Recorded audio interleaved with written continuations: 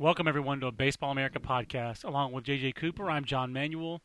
It's a somber day at the Baseball America offices because we realize that our official National Baseball Hall of Fame and Museum almanac that we compiled along with the National Baseball Hall of Fame and Museum last year does not need an update for the 2013 edition of the book. Last year's book, just as viable as this year's copy of the book. Go ahead and buy one at baseballamerica.com/store or by calling 800-845-2726, JJ, because nobody got in this year. You're selling short shrift on the is there no Veterans Committee meeting this year? Oh, wait, there are three posthumous veterans. You're right. Well, that just changed the book, and I guess we have to change some photos. That's probably not going to be a big selling new edition. Ooh, got to get some. But maybe we'll put something in the front of the book on this year's vote, which, of course, thanks to Sean Foreman, the guys at BaseballReference.com. I mean, I love just having that right at the top of my BaseballReference.com page today because that's what matters in baseball today. And just amazing to me, JJ. I was prepared for it, but I'm still so surprised by the voting that no one even got 70% of the vote. That blew me away. I guess I was prepared for the fact that no one was going to get in. But I guest lectured all morning over at Elon University, and then we had lunch with the professor that we guest lectured with, Nathan Rohde and I. It's his alma mater. So I was out of the loop all morning and then drove back and heard about it, but I hadn't read anything until the last hour or so, and I'm still kind of surprised by the way that it went down. I guess the biggest surprise to me is that Kenny Lofton doesn't even stay on the ballot. That might be the worst part of all of it for me. Is that not even worse than somebody not getting in? Is that guys like Kenny Lofton or before that Lou Whitaker who don't even stay on the ballot for more than a year is disappointing. What stands out to me is that I do wonder if long term this is going to be a significant year, because this is what leads to that when we look back and that's when voting changed. I think that there is a chance that this is going to mean that if we're talking 5 years from now, the Hall of Fame voting will be an entirely different animal. That's very possible. I can't imagine the Hall of Fame is very happy right now Hall of Fame weekend, Hall of Fame induction. Build that week around Paul Hagen. Yeah. There's nothing to build around this year. And if that happens because there's just no one qualified that year to make the Hall of Fame, well, that's one thing. No one can argue that right now. Nobody can make that argument right now. That's for sure. I mean, I guess the other surprise to me is I really did think that at the very least that Craig Biggio would get in, even though Barry Larkin didn't get in first ballot, even though Roberto Alomar didn't get in first ballot, and those are very similar players to Craig Biggio. Do you think that Bill James calling him arguably the best player of the 90s, or saying in 1999 he was the best player, the fact that sabermetric analysis was higher on Craig Biggio than non-sabermetric analysis was, do you think that worked against him? If it does, that's another example of when then the vote needs to change. Because if you're a voter who goes, I'm not going to vote for that guy because some other people like him more than I do. You really think that didn't happen? Oh, I'm not saying it didn't, but if happens. it did, that's a problem. I mean, and I do think it probably, in some small cases happens, but that's just sad, because it's one thing if you say somehow I look at Craig Biggio and say that guy's not a Hall of Famer, but I do not know. Like I said, let's analyze Craig Biggio on the let's take the if you're the absolutionist who says I'm not going to vote for anyone who played in the 90s because steroids were in the game. If you're not, let's take that out of it. Just say on the whether you're a sabermetric fan, and you believe that on base percentage and things like that are in WAR do have value, or let's say that you are, if it was past batting average, it's not for me. If that's the case, Craig Biggio makes it into your Hall of Fame. Yeah, I just don't see how he doesn't make it into your Hall of Fame, period. Gold Glove second baseman, 3,000 hits. I guess he still will, and I guess I'm just more of the opinion of you're either a Hall of Famer or you're not. Well, right now, I'll say this. Next year, that's not true, because in the current rules, you can only vote for 10. So I can understand next year it being something. There were more than 10 eligible good guys to vote for this year. Next year it gets worse, but it was a problem this year. I can understand right now you could say, this guy's not a first ballot guy for me because I can only vote for 10. But when you're voting for one, as we saw, if you're, I'll put it this way: if you're voting for one guy and you voted for Jack Morris and no one else this year, I mean, beyond the idea that I'm just trying to stick my thumb in other people's eyes. I don't think the thumb is the digit they're really thinking about. Yeah, I'm trying to be We have a clean tag on our podcast. Well, I didn't curse. Yeah, I know, but I'm saying but short of that, I don't see. I'm baffled. The Baseball Writers Association of America obviously is the gatekeepers of the Hall of Fame, and that is they're as good a group as any to be the gatekeepers of the Hall of Fame. I do think it's kind of silly that people like Bob Costas or Vin Scully or some of these longtime broadcasters, or Bill James, who wrote a book about the Hall of Fame and has spent years Yeah, but he should actually just be in the Hall of Fame, right, But prominent baseball historians who basically, who spend their lives studying baseball, I think should be part of the big Pete Palmer, those kind of right. guys. Pete Palmer should be, yeah. Sure, I'll buy that.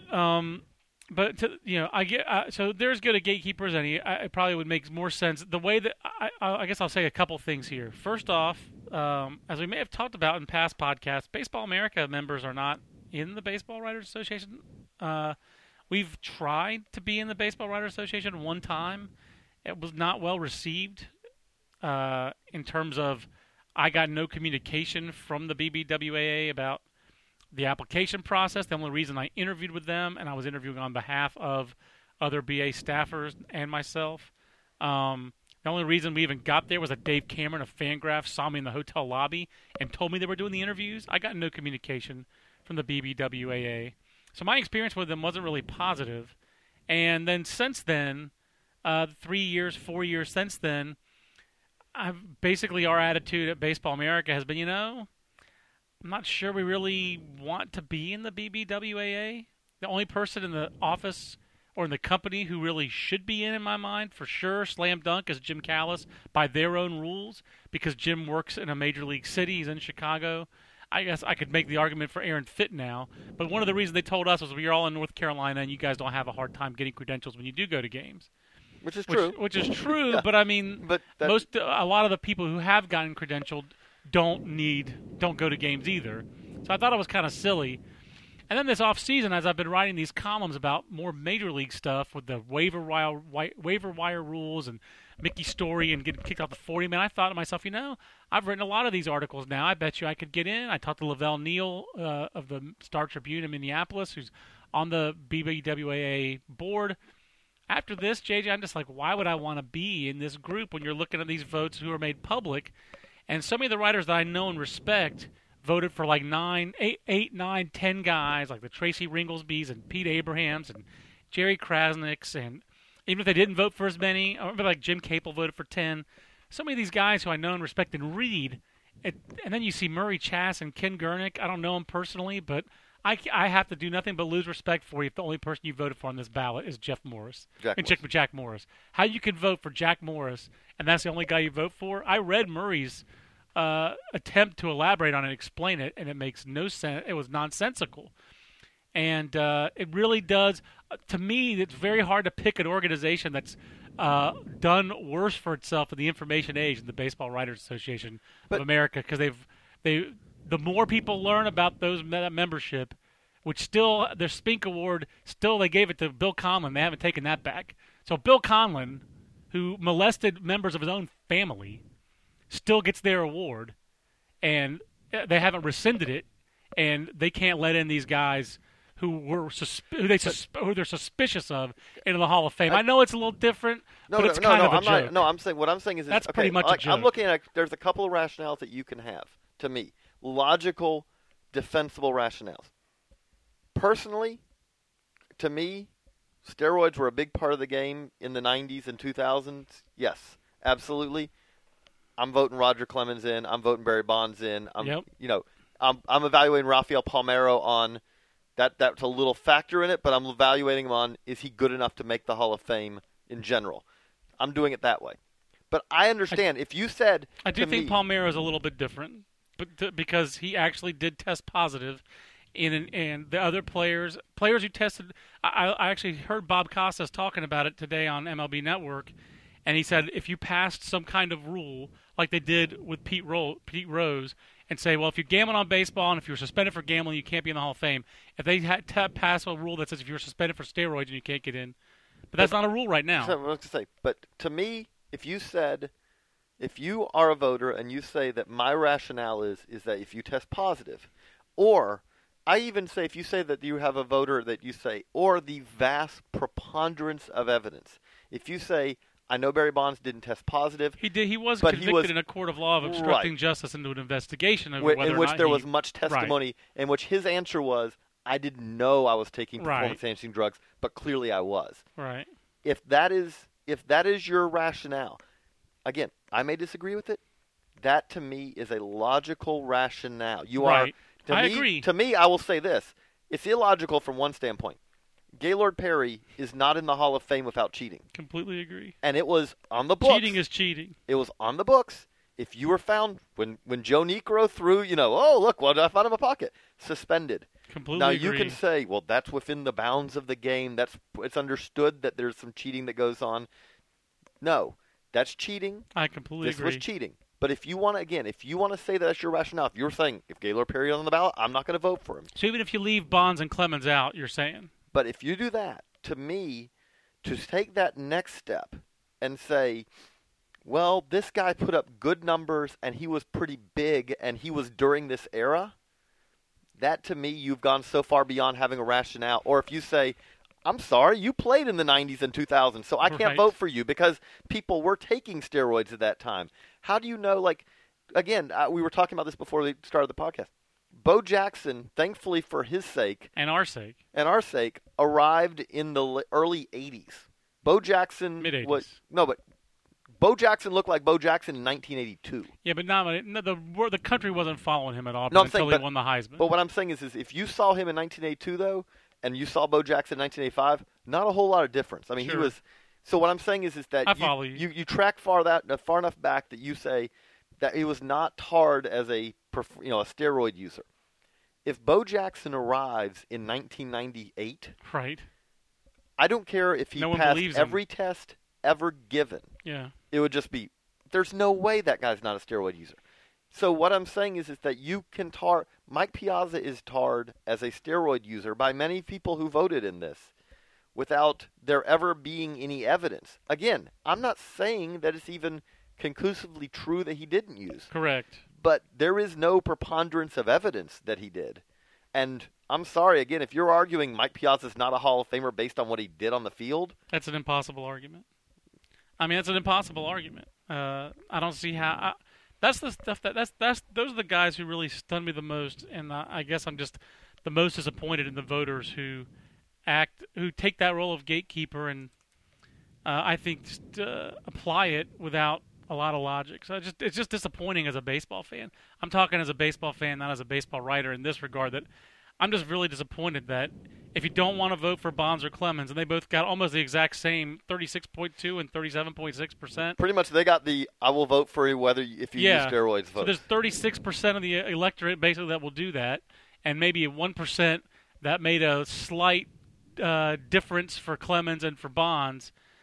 I just don't see, if you're not voting for them, how you don't vote for some of these other guys. And Jack Morris getting 67% of the vote is just one that I can't explain. My argument for that is I said this to Will earlier today when you were at Elon. I do feel like, and I don't want to denigrate because I'm sure there are some people who can try to make a pretty strong case for him, but I really feel like the best case for that is that if you're a voter who was in Minnesota at the Metrodome for Game 7 in 1991, yes, I vote for him. And if you weren't, you don't. I mean, I don't want to go too far, but that almost is what it feels like. It's like his case, he was a very good pitcher. It's really basically like you're giving him credit for being the last of the old school complete game guys.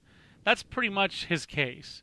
He doesn't really have much of a case otherwise. I mean, if you want to give credit for that Game 7 in 1991, how about the Bloody Sock game? And how do you vote for him and not for Schilling? Schilling's career was clearly better. And in this era, Schilling was the complete game guy, the workhorse, the 220 inning a year guy, and he was demonstrably better. How many opening day starts? And was more important to World Series champions than Morris. He was the ace of 3 World Series teams and 2 champions. And one, I mean, I'm sorry, it is different. The Red Sox 04 is different because of the Bloody Sock and because of 86 years and all that stuff. It's more significant than anything the Tigers did. I mean, I'm sorry. It just is. But more than anything, Curt Schilling demonstrably was a better pitcher than Jack Morris. Demonstrably. I mean, that's Clearly. that's not something that I don't think that there's an argument to be made. It's cool for Curt Schilling that he got 38%. If you're not going to make it in, go ahead and get 38% if you're going to be a numerologist. But it is not like, and if you want to say, well, Jack Morris is a winner, then if you're saying that in this day and you base your if you're basing it all around that, then again, at this point, you either I do believe you're saying I just want to stick to these things because I do not want to engage in a discussion. And I know, look, on both sides, Twitter has been. I love Twitter. Twitter last couple of days with this is like I was very happy to be chatting about the Reds at Baseball America during the announcement because I missed. Like, I'm sorry, I'll never get back to those days. I will not scroll back to, what did I miss on Twitter between 2 and 3 o'clock? And by the way, that brings up, on Twitter, if you follow us on Twitter, I'm JJCoop36.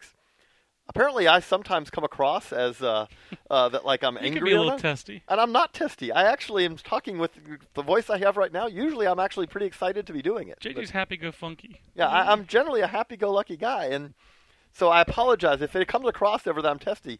I'm probably not testy. I'm probably sending that with a smile. Well, who would you have voted for this year, JJ? Let's wrap this up with what would the JJ Cooper ballot have been?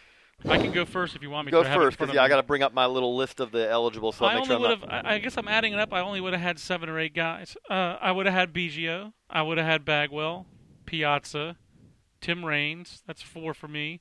Schilling, Clemens, Bonds, and the only other. I think that's really that. I think that's it for me. I think I would have voted for 7. And I'd be very much on the borderline with Edgar Martinez, Larry Walker, Fred McGriff, Sammy Sosa. I'm very much on the borderline with all those guys. But I think those were 7 definites. I would have felt absolutely no problem voting for those other 7 guys. And even Raines is kind of borderline for me. I don't think it's so slam dunk. I don't even know if it's 100% slam dunk that Tim Raines' career is that much better than Kenny Lofton's, for example. I mean, I think it is. I think it's better, but I don't think it's that much better. I don't think it's 52% of the vote to 3. I'll give you that. No, especially because. I mean, I think that Tim Raines' peak was a little better, but Tim Raines also didn't play center field. Right. I don't know how much of the defense difference, but I know from a scouting standpoint, finding a center fielder is a lot harder to do than finding a left fielder. And Tim Raines was always a left fielder. I mean, like, how often did he play the majority of his games in center field? Ever? Did he ever do that? I mean, 1984, it looks like he did that. And that's about it. I mean, I just don't. And some of that was because they had other really, it's like, but some of it was not. I mean, like. Yeah, I mean, Ricky Henderson, he pales in comparison to Ricky Henderson in a way. He didn't have Ricky Henderson's power. But, I mean, I still don't think that I don't count that against him, but I'm just comparing him to Kenny Lofton. I do count it against him because they were similar players. Raines had more power and was a better offensive player. But how much of that 16 points of OPS plus and the more power that Tim Raines had, how much of that is mitigated by the fact that Kenny Lofton played center field? I don't know. That's a tough question. His on-base percentage is 13 points better than Kenny Lofton's over the course of his career.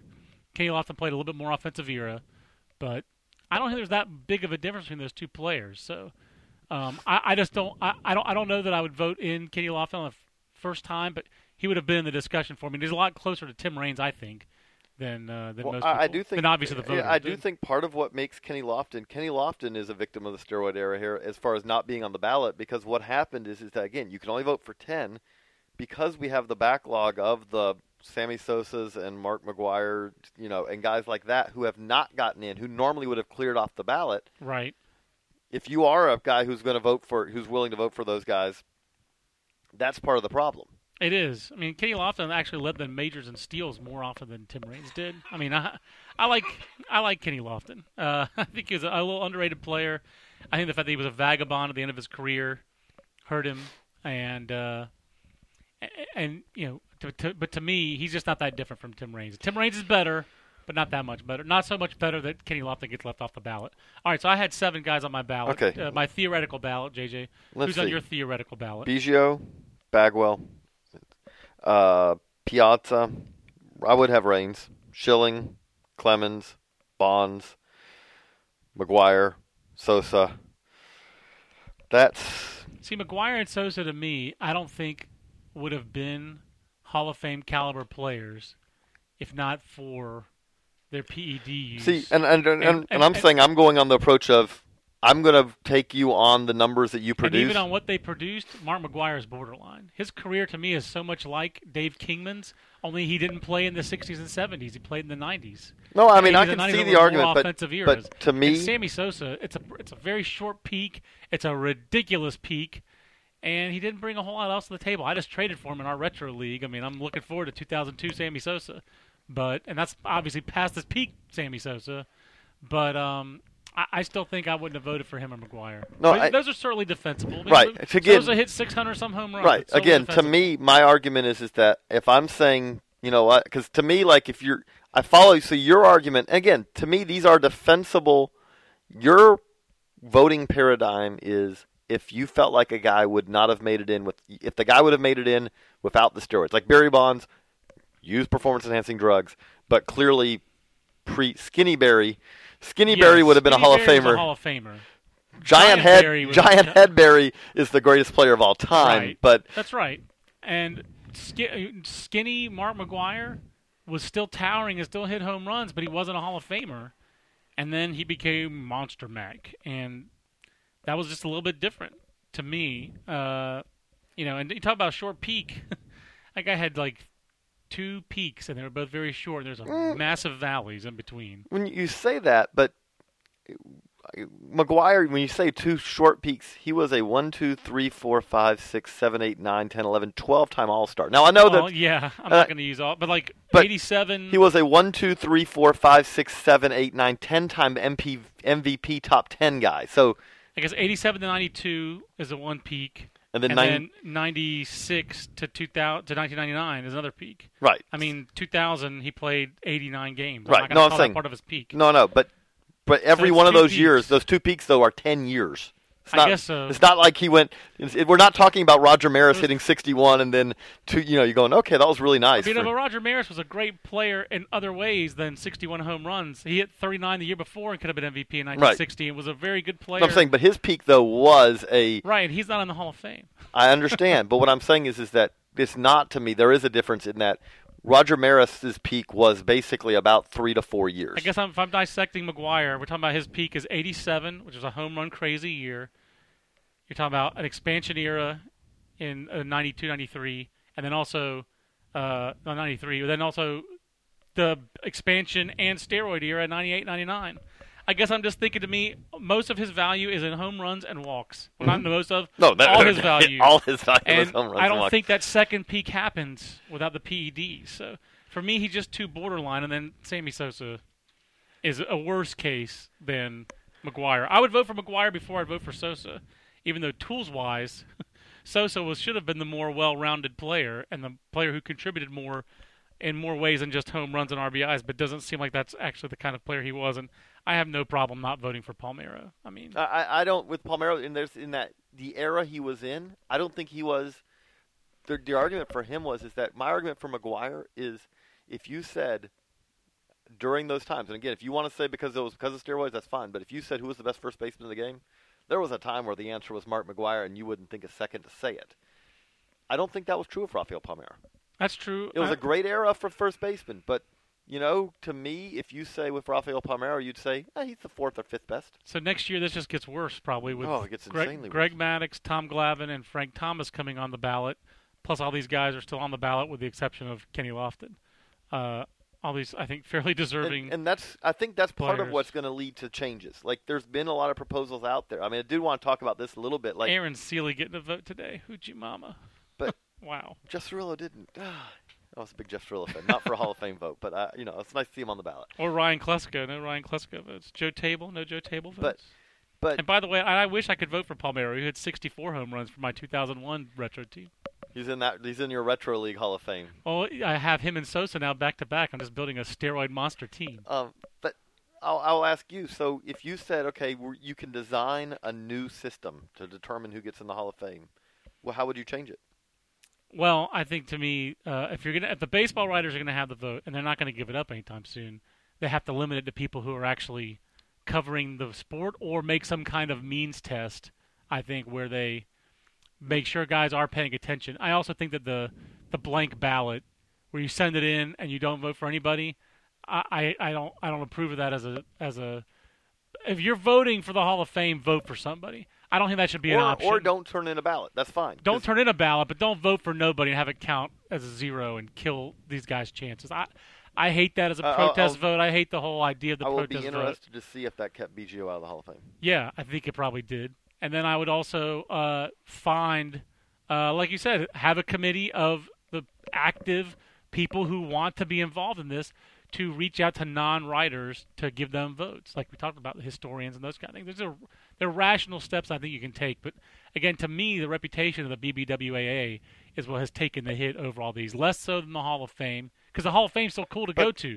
What has the BBWAA done that has endeared it to readers or customers over the last 10 years other than make bad picks and done things like this? And yeah, what have they done to embellish their reputation? I'd like to know. And I was going to say, and some of that is unfortunate, I think, because as we said, I think we should make clear, there are a lot of people that we know in the BBWA. There are a lot of people that we very strongly respect. Well, like I said, and most of them voted with cool ballots, with smart ballots, and explained their votes with, I really agonized over this, and it's really not easy. All of them tell me, again, and I can respect, and this was not easy. And I can respect people who have different rationales than mine on this. Certainly. That I can understand. Some of the ballots, I'll be honest, I see them, and I'm like, okay, but I don't understand what your rationale was. That's part of my problem is that you see some rationales, and it's like, okay, that person says they're not voting for anyone who they thought used steroids. I don't agree with that rationale, but at least there's some consistency to see that.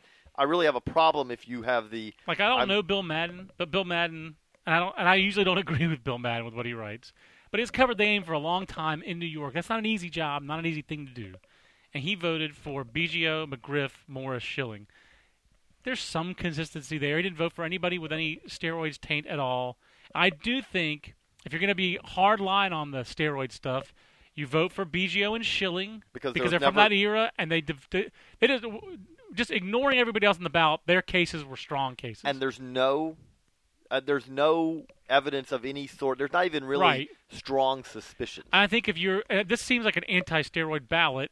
He voted for McGriff. I think McGriff was harmed by being a home run hitter in that era when everybody was hitting crazy home runs. He hit 493 home runs. He was a really, really good player. There were times when you thought best first baseman of the game, and Fred McGriff came to mind, more so than Rafael Palmeiro. So I could vote for McGriff. I could buy the McGriff vote. I don't buy the Morris vote.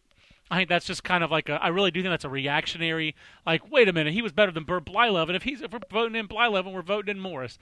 I think that's a reactionary vote.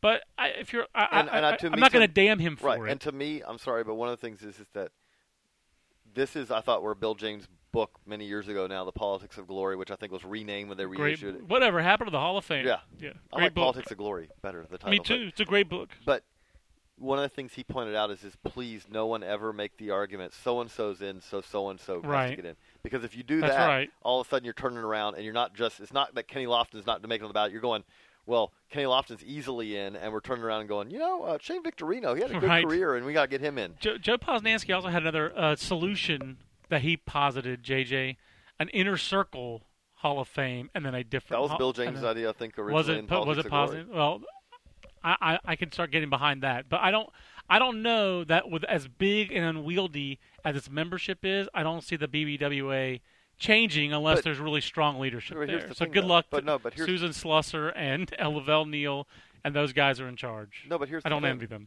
It's not the Baseball Writers Association of America's Hall of Fame. Right. So the Hall of Fame is not going to change either, I don't think. Well, I was going to say, but the Hall of Fame, though, if they want to, they could. They can change it tomorrow. They could. I don't see them taking away, because who do you give it to? No, but you also don't. But I'm saying you don't have to take it away. You can go to the BBWAA and say, we need to change some things. That would take leadership as well. I don't know. I don't know if that's how the Hall of Fame rolls, is making big changes. But I would imagine it would take several years of this, several years of summers in Coopertown where nobody comes. Like, I know that there is something to be said for vagueness, like to have a character clause, but don't really go further in explaining what it was. But really more than anything else, it seems like at this point there needs to be almost like some direction given on here's how you should treat the PED era. Yeah, they need some direction. And the other thing is beyond everything else right now also is that the limit of 10 votes, that people vote for 10, seems to be that's going to cause a bigger and bigger problem.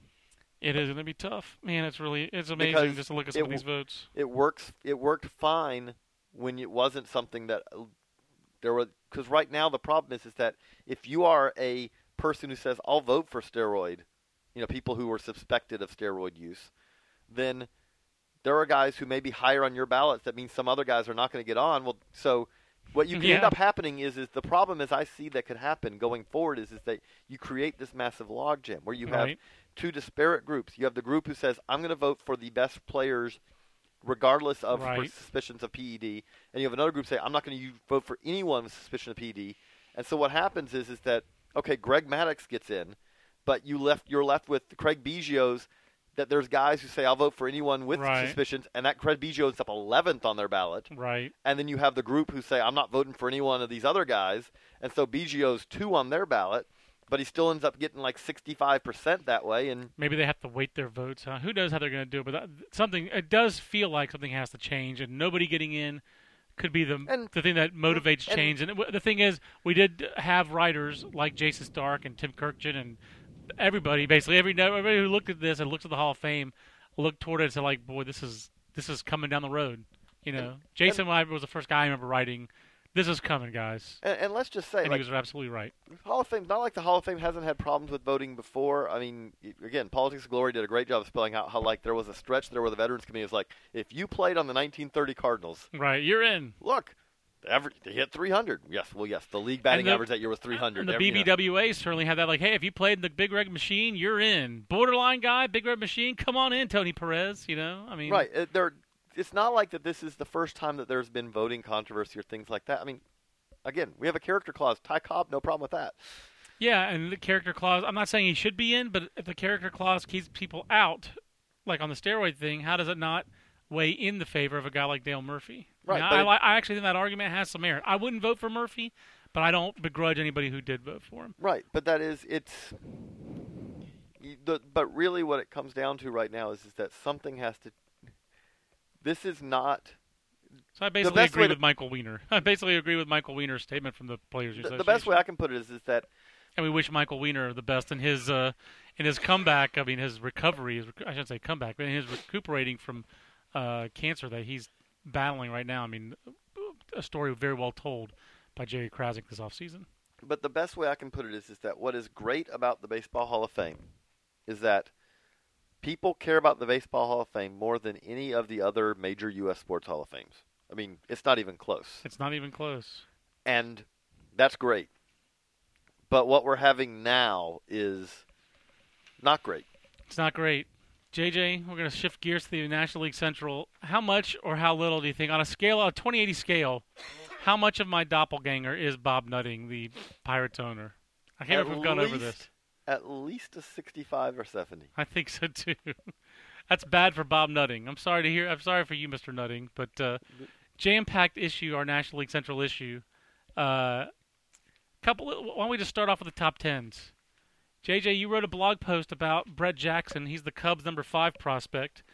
He is the highest-ranked prospect in the Cubs system who did not join the organization in 2012. And in fact, it looks like he's the only one who's been around a couple of years. Well, no. I stand corrected. Arismendi Alcantara was signed in 2008. Alcantara's full year in full season ball this year, but right. Yeah, he has been around. But Brett Jackson, a historically whiff-tastic Major League debut, struck out in 49.5% of his at-bats, despite all the strikeouts in AAA and in the big leagues. As Jim Callis points out, he still had a lot of extra base hits, a lot of stolen bases. But I take it, judging by your blog post, that you are not optimistic about Brett Jackson, and that if he became a successful major leaguer, he would be bucking some significant historical trends. Yeah, I mean, for one, it was the second since 1947, since the modern era, really. It was the second most highest strikeout rate by a position player in 100 or more at-bats, all time. Dave Duncan, 1964, the catcher with the A's. And that's the same Dave Duncan that we know and love Dave now. Duncan. But but more than that. So the blog post, when I went back and looked at this, let's look at everyone who struck out in 40% or more of their at-bats, in 100 more at-bats. And we didn't say as a rookie. We said at any point in their career. Right. And the thing that stood out is this: it wasn't that you couldn't find some successful players in that group, because you could. Dave Kingman, we just talked about. Dave Kingman was one of those guys. Should have been a pitcher. You can find Dave Kingman. You can find guys. Kelly Shopik has had a couple years that show up for that. Russ Branyan. But the thing that stands out is that almost without fail, the guys who had some success, despite the strikeout rate like that, are all big power guys, or they're glove first. They're catchers who really, if you say, okay, we're willing to live with that because he's a backup catcher. Right. And that's what Kelly Shopik is. I mean, Kelly Shopik has pretty much for his career been a very solid platoon catcher. And you say we're going to pick spots to play him, things like that. If you look at Brett Jackson isn't a guy who's going to hit 40 home runs in a season. That's not what he does. He's got very good power for a center fielder, but it's kind of a Drew Stubbs type. Your hope is it's a Drew Stubbs type career. That's what your hope is. But the problem is that with that with more power. But I don't think he really. I mean, he doesn't have more raw power than Stubbs. But his power has been more in evidence at the upper levels than it was for Drew Stubbs. He's not less as good defense, defensively. Less defense. He's not as good a runner. And the real concern for me, like if you said but if you look at the list of guys who at one point were significant prospects who flamed out, there's a pretty good number of guys who were pretty reasonably significant prospects who failed. And really, when you look back on it, you say, well, why'd that guy fail? Well, he struck out too much. Right. He did not make contact enough. And that's, to me, it's not that Brett Jackson struck out 50% of the time in the big leagues. He also struck out 38% of the time when he was in the PCL last year. Yeah, and that was one of the harder ones where you were trying to find guys with 35% strikeout rate or higher in the PCL and who'd had success. That query wasn't giving you a lot of again, our database for the minor league stuff is shorter. I mean, major leagues, we got all the major leagues. Minor league side, it goes back to, we got pretty much everyone from 2006 on. And then we've got further guys. If you played in 2006, we got your minor league stats from before then, anywhere in baseball. Okay. So it's a smaller group, but yeah, the success rate of those guys, it's a big difference when you talk about a guy who's striking out even 1 in 3 times at the plate, and a guy strikes out, 35% of the time. Yeah, 2 out of every 5 times. I mean, it's a big difference. That 30 to 40 is a big difference in the jump. And yet, I still feel pretty good about the Cubs' top 10. Not great, but pretty good. Mainly because I like their top three is so exciting. Javier Baez, Albert Almora, Jorge Soler. Just a very exciting trio of talent. And there are middle infielders in here, but with a pitching situation in this farm system is just hideous. I'm putting the ball on a tee for you here because I know the answer to this before I even put it there. But, John, what do you think the chances that Aroldis Vizcaino, when we look back 5 years from now, you go, you know what, that guy's been a steady front end of the rotation starting pitcher. Oh, that's not even where I thought you were going. So I'm very glad you didn't go in the other direction. But I think Aroldis Vizcaino is a bullpen guy, and I know the Cubs are going to try to make him a starter. And there is some argument. John Smoltz thought that starting was easier. I just don't see how Aroldis Vizcaino's track record, where he had a stress fracture in his back or whatever it was, when he was in short season ball for the Yankees, repeated elbow and shoulder injuries, and now coming off Tommy John. I just don't see how this guy's going to hold up physically. And I've always actually liked Aroldis Vizcaino as a guy. Stuff-wise, yeah, but I mean, the track record the injury track record is just pretty. It's Chris Stelling-like. I think he's thrown more than 100 innings once in his life in professional baseball. So I thought you were going to ask me a question about the Cubs' farm director changes, and I will say at the ABCA, the American Baseball Coaches Association convention, the question I was asked the most was, "What do you think of the Cubs hiring Derek Johnson of Vanderbilt to be their new?"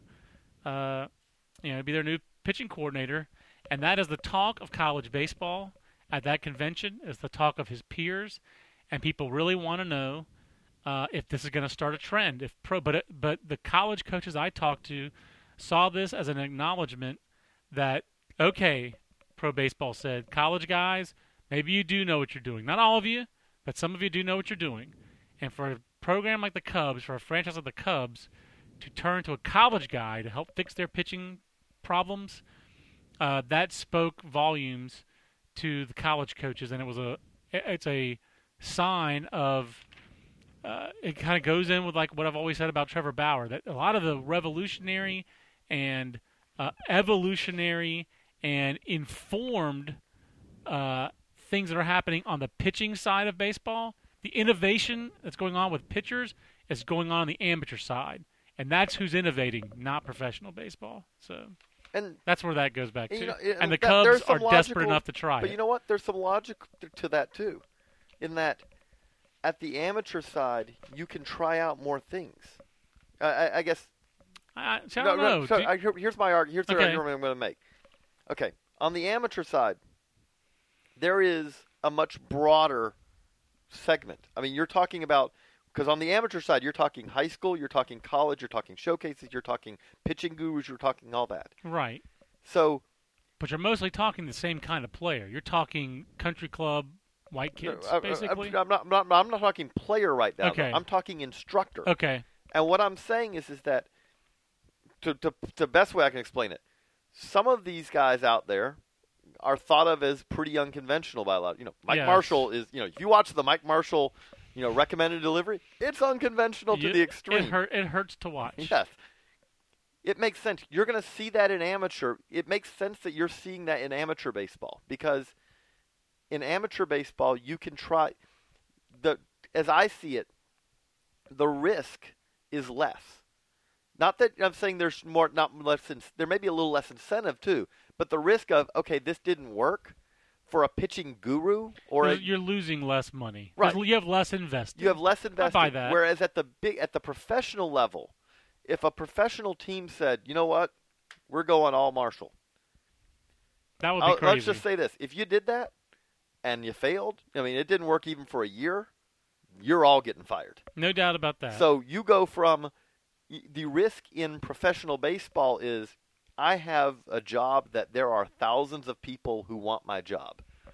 And for a year, I'm out of it, and I can't get another job like that. Whereas if you're an amateur, if you're a guy who studies pitching and all, the bar is that I need to find someone who's interested in doing what I want to spread. I guess I follow and you then there. if I fail, if people see this as a failure, I go back to doing what I was doing before, which is not involved in, like the bar is so much lower to me. So that makes some sense to me. There's That makes a innovation little there. sense. That makes a little. Explaining it that way makes a little bit more sense to me. But then as the ideas are proven, they kind of percolate up to a point where some team goes, who is in need Right. of it, goes, you know what? There's some validity to this. We basically had a chance to sort out some of the Right. crappy ideas, and we're going to go with this The one. parallel I was going to make is, that spread option, that read option offense will never work in the NFL. And it worked so well in college, and those quarterbacks were so good at it in college, they made themselves into first-round picks.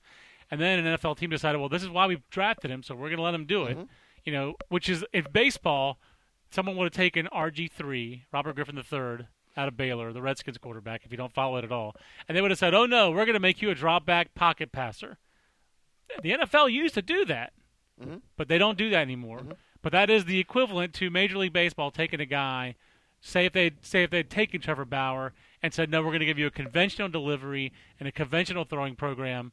Oh, wait, no, that's the Royals and Mike Montgomery. So off the soapbox. But that is what this is kind of akin to. So I think baseball is a little slow to the party in acknowledging that there's innovation at the amateur level. But I think that this will be a good trend going forward. I think was a big step for that?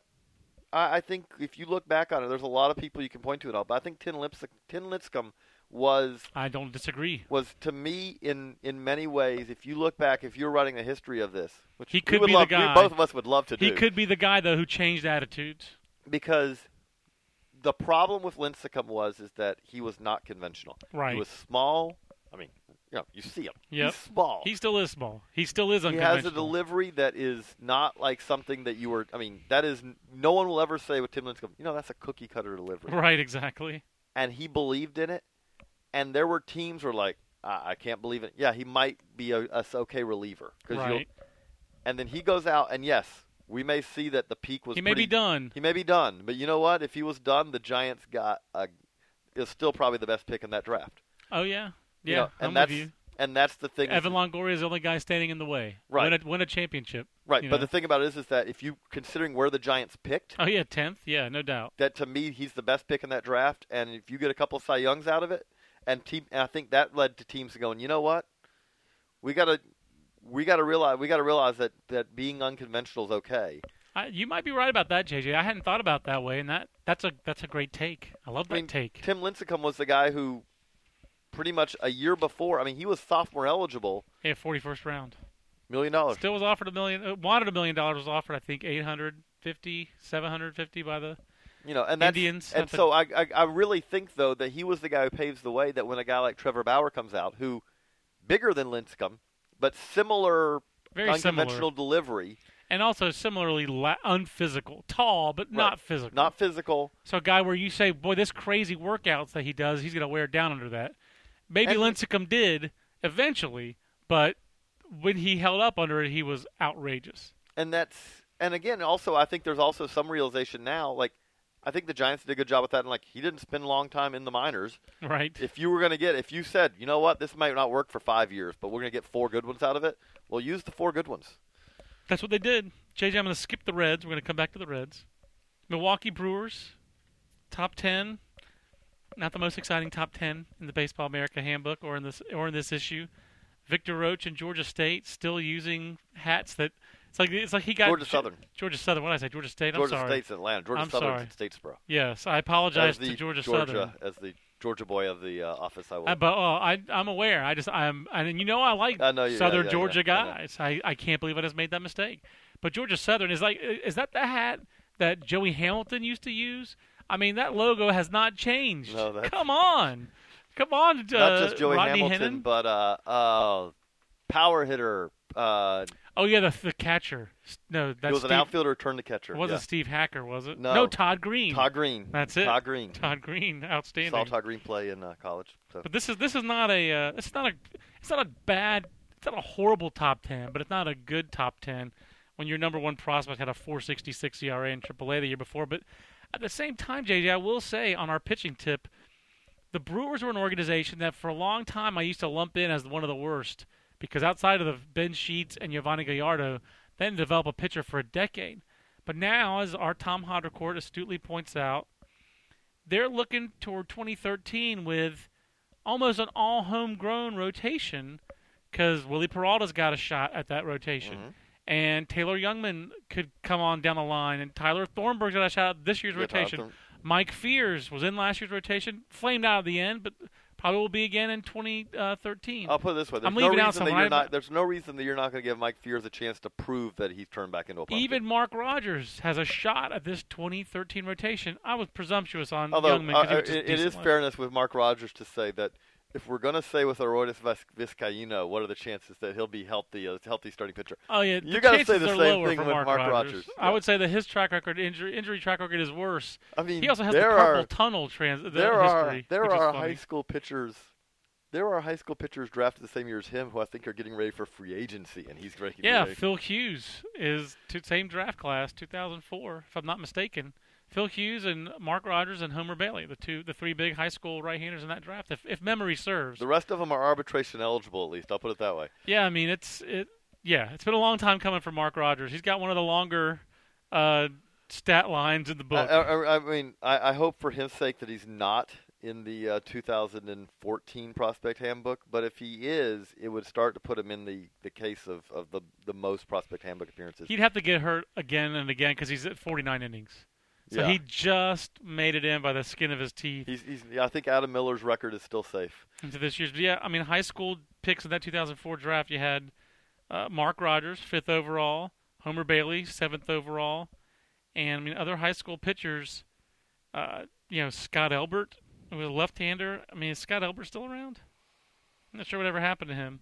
And then Phil Hughes down there at 23. So Kyle Waldrop, 24, minor league free agent this offseason. That's it. Those are your high school pitchers in the first round. So if Mark Rogers eventually settles in, that'll end up being okay.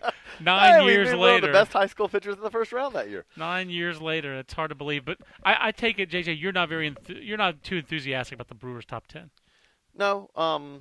Would have looked better if John Segura were still there and still eligible. Again, I don't want to harp on this too much, but it would look better if Taylor Youngman and Jeb Bradley were better in 2012. Jed Bradley not even in the top 10. Taylor And Youngman, Taylor Youngman 3, Jed Bradley not even receiving votes.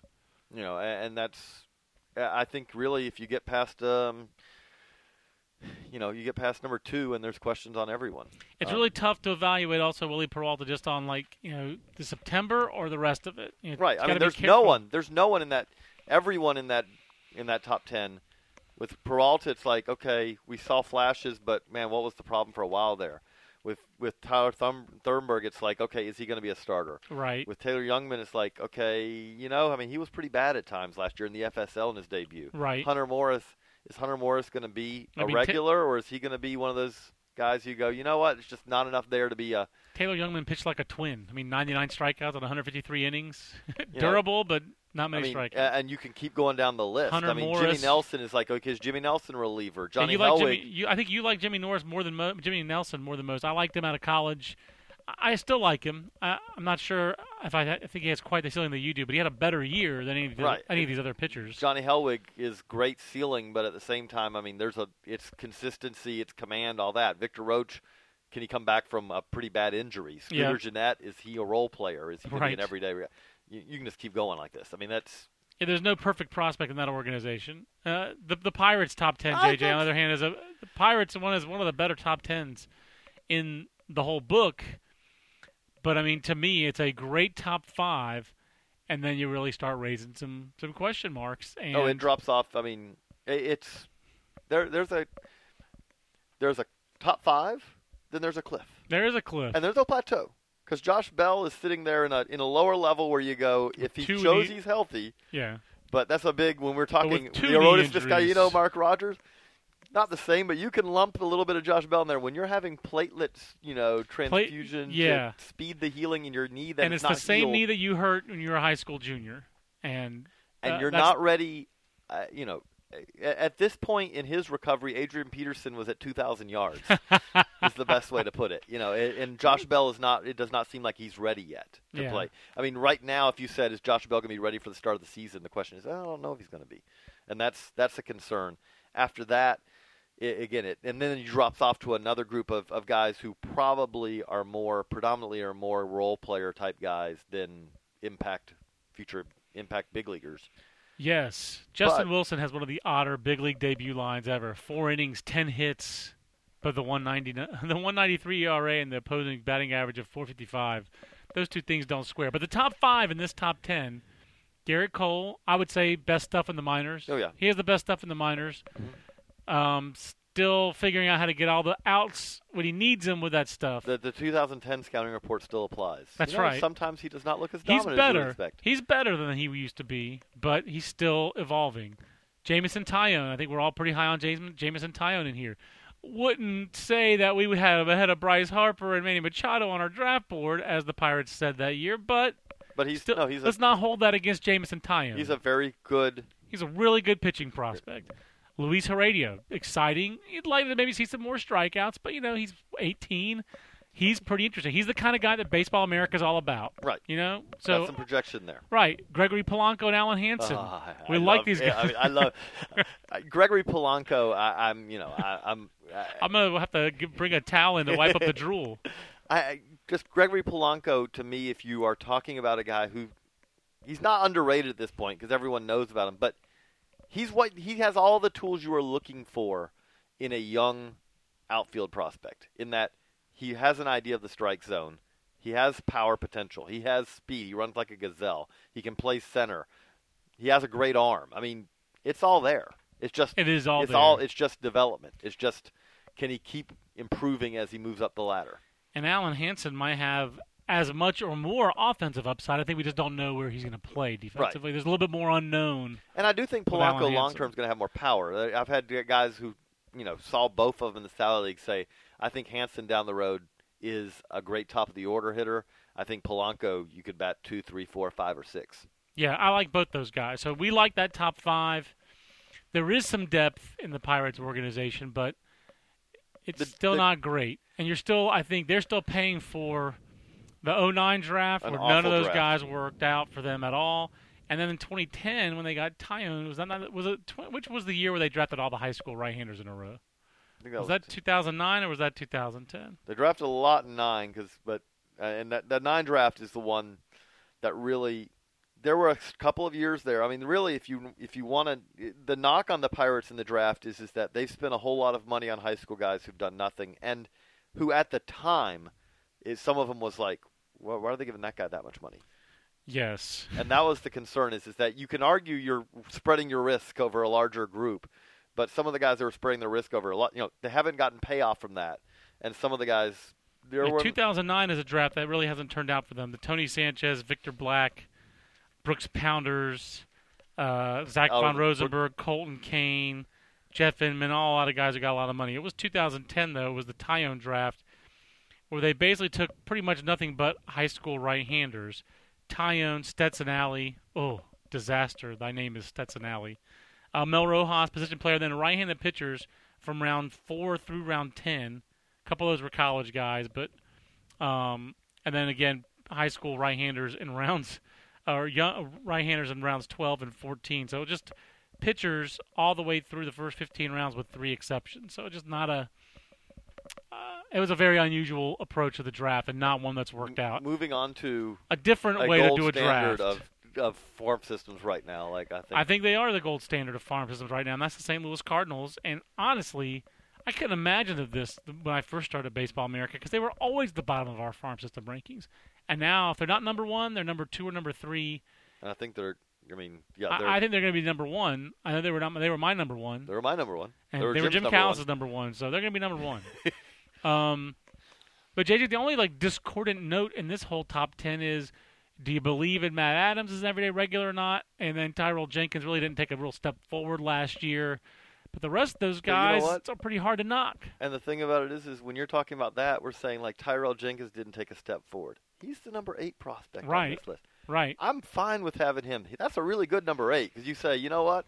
If he puts it together, he could clicks, be really interesting. He's an athletic but pitcher with a big arm. It's okay. He's our number 8 prospect. I mean, Trevor Rosenthal's 4. I mean, I don't think he's just a reliever, although I guess I do wonder if that's the role that he winds up in. Right, and that's but why he could do more than that. He certainly could do more than that. But if he's a reliever, he's an impact closer. Michael Wacha at 6. That's I'll put it this way. We were just talking about the Brewers. Would you rather have Michael Wacha or Taylor Youngman? I'd rather have Michael Wacha than Willie Peralta. Yeah, okay, that puts it. Yeah, I would have put Michael Wacha 1 on that top 10. There's no doubt. I don't know if I would take Colton Wong over Willie Peralta. Maybe I might put Michael Wacha on my personal Cardinals top would be number 5 ahead of. But I might. But I think I could argue any of those top 6 players number 1 on the. And by the way, Brewers Oscar list. Taveras, is there the best way I can put it is this: is there a safer prospect? I know we like to talk about Christian Yelich being a safe prospect. I think at this point, Oscar Taveras is the safest prospect in the minors as far as. If you ask me if he's going to hit, barring injury, I would be shocked if he doesn't hit. You're probably right. I mean, it's hard to envision anybody talking to any scouts about him and then watching the video and then reading the reports. Seeing him at the Futures game, and it's like he put on a BP where you're like, oh, wow, look at that power to go with. You know he's got bat-to-ball skills. You know all that. Oh, no, yeah, by the way, I've got massive power in here, too. And, by the way, all his teams win. Right. I love that about Oscar Taveras. They win, and he's the best player on those teams. They win in large part because Oscar Taveras is such a dominant offensive player. But I like that his teams win with him. Also impressed with this because you trust, the Cardinals are a good organization at this point, obviously. I mean, there's no doubt about that. There were questions with him after his 2011 season. Right. Focus, exactly. Cardinals, commitment, all that. The Cardinals sent him to Double-A to start the year, and they did that because they had seen an improvement in those things that they had talked to him about it. But to me, the fact that the Cardinals were willing to send him to Double-A, where he didn't just get to Double-A and go, okay, I'm okay here, where he was basically one of the best players in the league. That stands out to me because that just is a sign they knew what they had there. That this guy, he was young. He's figuring that out. But they didn't worry. If they had sent him to High A, because we've got to drill into him that he's got to pay more attention, he showed in 2012. Those concerns to me are largely put aside. I agree. Because he put those to rest.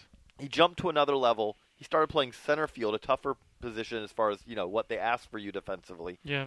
And he did everything they asked. And he destroyed the baseball. And he destroyed the baseball. He's the best hitter in the minor leagues. Not the best position player prospect. I'd still take Profar. I agree too. He's the shortstop, best hitter. But he's the best hitter in the minor leagues. So, Cardinals farms. Shelby Miller, best number 2 in the book. If he's not, it's going to be really close. I think I had him in my top 10 on my personal prospect list, and I don't think I had 2 from any other organization. Not that I can think of. He probably is the best number 2 in the. Shelby Miller figured things out pretty well by the end of last year, so pretty much an embarrassment of riches for the Cardinals.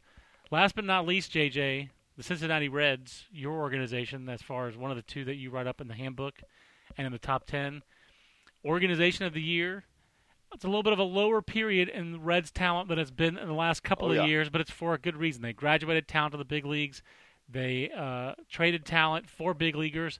And yet, I still like their top 4 prospects. I think their top 4 is in a league with any organization's top 4. It's maybe not as good as, but I don't think any organization. Those are 4 top 100 guys, and that's it. No organization will be embarrassed by this being their top 4 prospects. And when prospects. you say top 100 guys, those guys, those are like top 75 guys for me. Right. Top, I don't think any of them are 75. just scraping in either. And Billy Hamilton obviously had as good a year as anybody in the minor leagues had. He also did a lot for his prospect status last year, not just stealing the bases, but going to the fall league and being a center fielder. Showing a little bit more thump, continuing his offensive performance, posting a 400 going to on-base Double-A. percentage in Double-A. Absolutely. The key part of that to me is putting those numbers up in Bakersfield gets you throw in it's the Cal League. But the walk-strikeout ratio he had in Double-A, controlled the strike zone. All he has to do is show enough juice to be respected. All he's got to do is have a little more power than Juan Pierre. That's basically all we're talking about. This guy's going to be a better version of Juan Pierre. Guess what? Juan Pierre wound up having a pretty doggone good career. Better version of Juan Pierre is Kenny Lofton. But the big that's difference who he's headed to be. Being is that long term. Right now he's still got things to work on in center field. The key thing is that a lot of these guys, you're talking about left fielders. Right. I don't talk to a lot of people who've seen Billy Hamilton who don't think that he's going to be a very good center fielder. Better long-term career, Kenny Lofton or Billy Hamilton? Will he have a better career than Kenny Lofton? Which means, is he going to be? He doesn't. Well, I'm not even putting him to that Hall of Fame standard. I'll say Kenny Lofton because really, yeah. And here's where I'll say this. I'm a conservative gambler by my. You're giving me money in the bank. You're giving me a guy who we both agree should be on a Hall of Fame ballot for multiple years. You're telling me that for a guy. That was a 372 on base, I think, and a 423 career. If you tell me that, and you offer me that, or you offer me a guy who's yet to play in the big leagues, short of Mike Trout, Bryce Harper. Yeah, but you work for us. So. No, I know, but and I'm sorry if it's I'm being a killjoy, but yeah, I'm going to take that guy, but. If you say, could Billy Hamilton be better than that? Sure, I think he could. The thing that Billy Hamilton can do, better than anyone we've seen, at least in the last 20 years, is steal bases. And I have no concern about saying that. Right. I'm not saying that there has not been a guy out there who runs a faster 60 than him. But I am saying, when it comes to stealing bases, and to me the thing that stands out with him beyond everything else is that, and look, he'll get hurt next year, or something. I'm jinxing him, but right. He doesn't get hurt.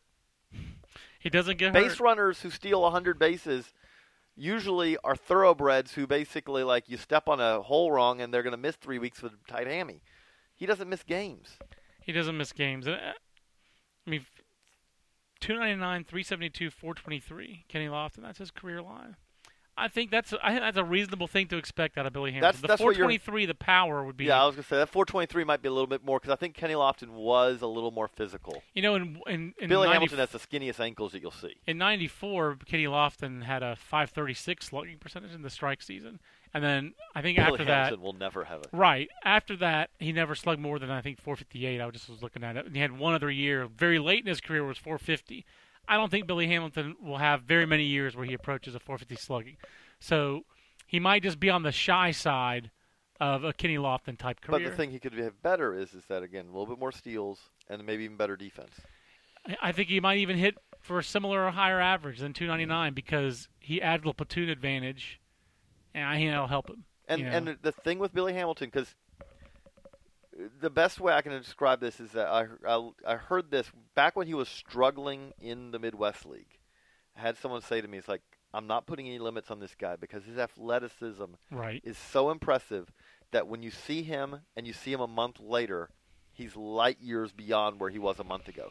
And that is held true for the last 3 years. And the Reds Every don't have, year he's better that's than right. he was. The Reds don't have this reputation like a Cardinals organization does when they had George Kissel, the late George Kissel, and like some of these other, or like we've talked about, like with the Giants and their pitcher development, or some other organizations, the Rangers, the way Rangers guys get better. But the Reds deserve a lot of credit because Billy Hamilton has been handled well. He's been handled smartly. He's gotten better every year. Oh. Hamilton deserves that credit, but let's give their instructors And let's give some also too. credit, like just as we wrote in our Order of the Year story with them. They haven't had a first-round pick flame out in a long time. Yeah, it's kind of funny that the old success that you used to see with the Blue Jays is now kind of transferred over to the Reds as far as all their first-round picks click. JJ, we had a little debate, you and I, and then we'll wrap this up. Dan Langfield versus Nick Travieso. I like both those guys, but I think all those guys from 5 to 10, all their BA grades are pretty much the same. From 5 to 20 Yeah. in the Reds list. I mean, if you wanted to argue, I wouldn't argue number 20 over number 5. Right. But there's not it's really not a whole lot of separation, and that's like I had someone point out to me today. Said, if you read the scouting report for Guillon and Cingrani, they don't seem a whole lot different. Cingrani's better. Right. There is some truth to that, though. They're both fastball changeup guys who you're really looking about the breaking ball. Right. Velo's- Cingrani hasn't had to be snuck through the Rule 5 because of an injury. Right. Velo, wise, it's pretty similar. All that. I think Dan Langfield a year from now, if you said, who are the two guys in this top 10 in the 5 to 10 range who a year from now we could be saying, yeah, that guy's a top 100 guy. Really, Langfield's one of those guys who could. Langfield a year from now could have had the Cingrani year from last year. Right. Really, what we need to see from him right now. Scouting reports predominantly going into the draft were deliveries such that you're not really confident he's going to be a starter. Right. Smoothed it out a little bit. We got to see. Okay, show me that over a full season. Show me in start 25 of the season that you're still, repeating things like that. And then the other guy, Jonathan Reynoso at 9, who it's because the tools are special tools. He's the he's the lottery ticket in this top 10. That was the chat. That was the chat today. Is like, is he a lottery ticket? Yep, he's the Powerball lottery ticket. Andrew Brackman in chat explained what Andrew Brackman is now the $3 scratcher that you get, down at the gas station. Oh, Andrew Brackman. How did that come up? Because Andrew Brackman's in the Red Sox. I know, but I mean, someone asked but me, this is a prospect chat. He said someone said, does Andrew Brackman have a chance? And I said, we'd already talked about like that. Yes, actually, I said Amir Garrett is a Powerball, big Powerball jackpot lottery ticket. And then I watched a little bit of the Cincinnati St. John's basketball game last week just to watch Amir Garrett play basketball. He didn't look so bad. Yeah, but he's probably a better prospect than baseball.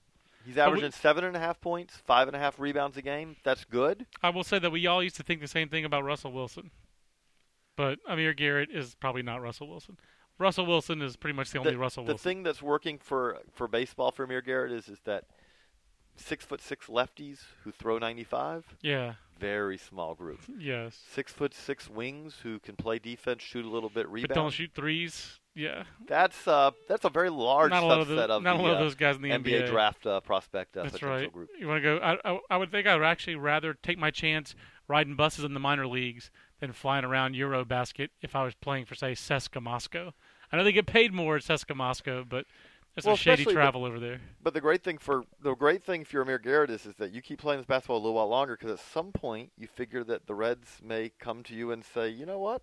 Let's give you a little bit extra inducement to give up that that basketball for good. I mean, absolutely. Part of me wishes you get more. I hate to say this to be crass, but you get more money if you end up deciding to give up base basketball before you're done with it, or at the draft time instead of waiting until you have eliminated that option. The fact that he hadn't played much high school baseball at all worked against him in all these cases, but I'm looking forward to Amir Garrett being a full-time baseball player. JJ, that was a lengthy podcast. I hope everybody enjoyed it. I hope we didn't bore you with the Hall of Fame stuff. But I don't think so. It seemed like it had to be done. So I know it's not our usual field of expertise, but we are a baseball podcast, and that was definitely the news in baseball today. So we'll be back next week, and I apologize, by the way, that between Aaron Fitt and myself, we did not wind up doing a college podcast from the ABCA convention. So we're working on the college preview issue right now. So apologize again for that, for not doing it, for promising that podcast and not delivering. Oh my goodness, Jonathan Singleton suspended for 50 games for marijuana use is the tweet. That's not good news for the Houston Astros or for Jonathan Singleton. So that would have been a National League Central top 10 a year ago. No longer. Still think Jonathan Singleton's an elite prospect, but that certainly doesn't help his case for making the Astros in 2013. For J.J. Cooper, I'm John Manuel. We'll talk Jonathan Singleton and more, I'm sure, on the next Baseball America podcast. So long, everybody. Everybody in your crew identifies as either Big Mac Burger, McNuggets, or McCrispy Sandwich. But you're the Filet-O-Fish Sandwich all day. That crispy fish, that savory tartar sauce, that melty cheese, that pillowy bun. Yeah, you get it. Every time. And if you love the Filet-O-Fish, right now you can catch two of the classics you love for just $6. Limited time only. Price and participation may vary. Cannot be combined with any other offer. Single item at regular price. Ba-da-ba-ba-ba.